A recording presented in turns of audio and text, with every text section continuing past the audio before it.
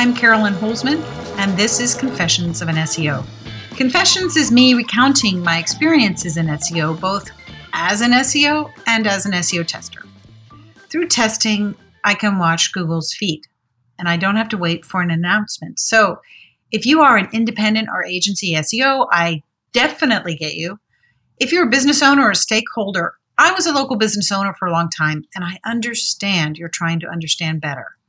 My advice, please stay receptive. Remember, you are not an SEO, no matter how smart you are, and micromanaging just is not the right solution. Welcome to Season 3, Episode 14 of Confessions of an SEO. Now, does anybody else outside of me remember those long family road trips? Sitting in the back seat, not being able to see where you were going because you couldn't see over the front seat, and constantly wondering, are we there yet? If you're an SEO, you might feel like that when it comes to this recent update. Basically, are we done with this update yet? So you're not losing your mind if you heard about Google saying the update is over. But when you look at your site and the data from your site, it's still not where it was, or it is finally where you'd like it to be, but you have no idea what got rewarded. Things appear to be in flux. And this is really only noticeable if you are looking at the same thing daily, over and over and over time. And it's not something that the average searcher is going to see unless, I guess, suddenly all the results are in Chinese characters. Now, the thing about us as SEOs is we are always checking. It's I guess, measurement in some form, right? And it's really hard to tell the difference between, OCD, obsessive compulsive disorder, and a diligent SEO or an anxious SEO. I guess the question that if you're not an SEO, the question is probably like, why should it matter so much to us to know if an update is over? And I'm beginning to think that a lot of what we've seen before in our results over time as SEOs in our career, that the lack of results that we've experienced, a lot of times I think is more that we don't know how to recognize when Google is open for business and when they are not. I'm going to hang in there with you to the end. Don't worry, I'm not going to leave you there. I'm going to explain all of that. So I'm not at all saying that we're not smart. I think we work from a range of assumptions that just may not be accurate. So when we do something that used to work just fine to push a page up, but it doesn't, we all automatically assume operator error. It's our fault. We're not good SEOs. We suck. All right, now that's possible. But when you're dealing with high-level, long-time experienced SEOs, and they are having the same result, I don't think that you can just assume that it's operator error. And here's the other interesting little tidbit.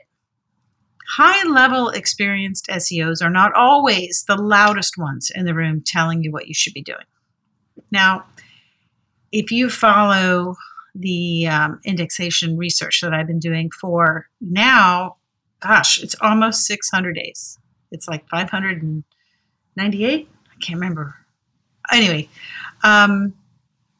if you watch my crawl or no crawl reports, 2 Fridays ago, or 3 Fridays now, I had Maria Sayas on Crawl or No Crawl, and we shared some of our data. And she had these really cool Search Console graphs that she had from the dates of previous updates. And it looked like where impressions and traffic went down, but everything else stayed up. And then suddenly, in the middle, Google would announce that the update was over, but it took a little bit of time after the update before the sites went back up. And comparing the dates, sometimes they're around the 30-day mark. And then there were some where like either it would go back up to where it was around that 30 days, prior to the update, or it would tank miserably. And we talked a lot about a phenomenon that occurs around the same time. And a lot of it is Google announces an update, and then Google announces the end of an update. Sites still get slung around, kind of like the Incredible Hulk swinging Loki around like a doll on the concrete, But at this point, the question is, are we there yet? Are we through the update? And where we are, like right now, I don't think so. Ted Kubaitis on his show, SEO Fight Club this week, had Marie on to look at the data and compare it to some of his data from previous updates. And I remember back in 2020, there was one update that lasted for, I want to say, I can see the slide in my head, but I think it was around 40 or 45 days. Most of them lasted around 30. Now, the thing to take away from all of us, from this, is that there seems to be a rollout of a core update. And then there's a phase where it seems like only some sites are held back, as if Google might be doing a spot check to see, based on the search results, did that update go well? And then once they have some measure of certainty over a small portion of the index, that's when they push out all the previously scored pages, and it kind of looks and feels like, oh no, there's another update. And truthfully, it's probably more accurately called an aftershock, kind of like the kind that an earthquake has. But after that update is over, and then they have this little aftershock, a week or so later, things return to a new normal. And it is then, and only then, that we can determine if we were truly hit after an update or not. Now, the problem is most people decide they've been hit or not hit after Google makes the announcement that they're done. And so then they gleefully go moving forward to try and, if they think they were hit, they're going to make some changes. Then we have this aftershock. So again, I think when people decide that they're hit, they want to start tweaking things on their site. They make changes, and they expect within 24 hours that they're going to see improvement. Now, they're not wrong, because this is normally the time frame when we're not in an update. If we make some tweaks within 24 hours, we have a pretty good idea if it was beneficial or not, because our pages, or our page or pages, which how many we do, they go up more than 4 spots. Now, Google will go up one, down 1, up 2, down 2 all day long. That's not really an improvement. So that's why I say 4 spots or more. But when you're in the back end of a core update, like where we are, that is not how things work. So why is it so bad, I'll use the word, to make changes in the hope of making things better for yourself or your client during this time? All right. So the old saying, maybe you do, maybe you don't. But in football, there's a saying that when you throw the ball, 3 things can happen, 2 of them are bad. In SEO, when you make changes to pages that drop, but you make those changes sort of within that update or within the back end phase of an update, 4 things can happen, and 3 of them are bad. So let's just start with what's the good thing, right? You could find that there's nothing at first. You make the change, and days go by, and you don't see any benefit. You don't make any more changes, and then suddenly, boom, you shoot up. All right, that's a good one. So what the 3 bad ones are: first off, nothing happens at all. Second of all, nothing happens at first, but after a period of time, you drop even further down because, let's say, you might have hit that MC4 tripwire. I have an episode on what the MC4 is. I won't go into it here, but look for it. And then the fourth thing, you have nothing at first, but then afterwards you drop down even further because you changed or removed some beneficial factors or some beneficial ratios that were helping you. So ultimately, the problem is making decisions without reliable data measurements. And you cannot get reliable data measurements in an update. So making decisions for the sake of doing something, you have a 3 in 4 chance on each factor to hurt your page or your client site. Patience doesn't mean doing nothing. And patience is the hardest thing for an SEO, even when we're not in an update. But during an update, impatience can cause wise people to do foolish things. So everyone tells us to wait to make changes on pages that have dropped. But we can't just do nothing, right? But what can we do? We're told what we can't, but what can we do? I have yet to find keyword research not to be a fertile field for discovering new search phrases related to the topics I might be working on. There's opportunities for press releases. You find some news story that's related to what you do. And again, those press releases, they may not change the needle in the short term. Don't stop, right? I'm not saying add backlinks for the sake of adding backlinks. But when you can do press releases and you can create social media posts out of them, those are all things that you can do.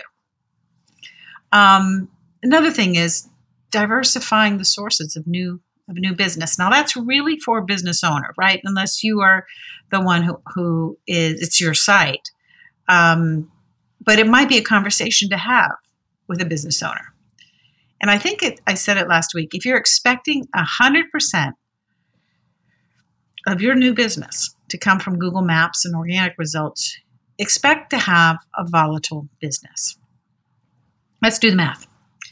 If Google has 3 core updates every year, and let's say 2 of them last 30 days, but one feels kind of like that cough that won't go away, and it lasts about 45.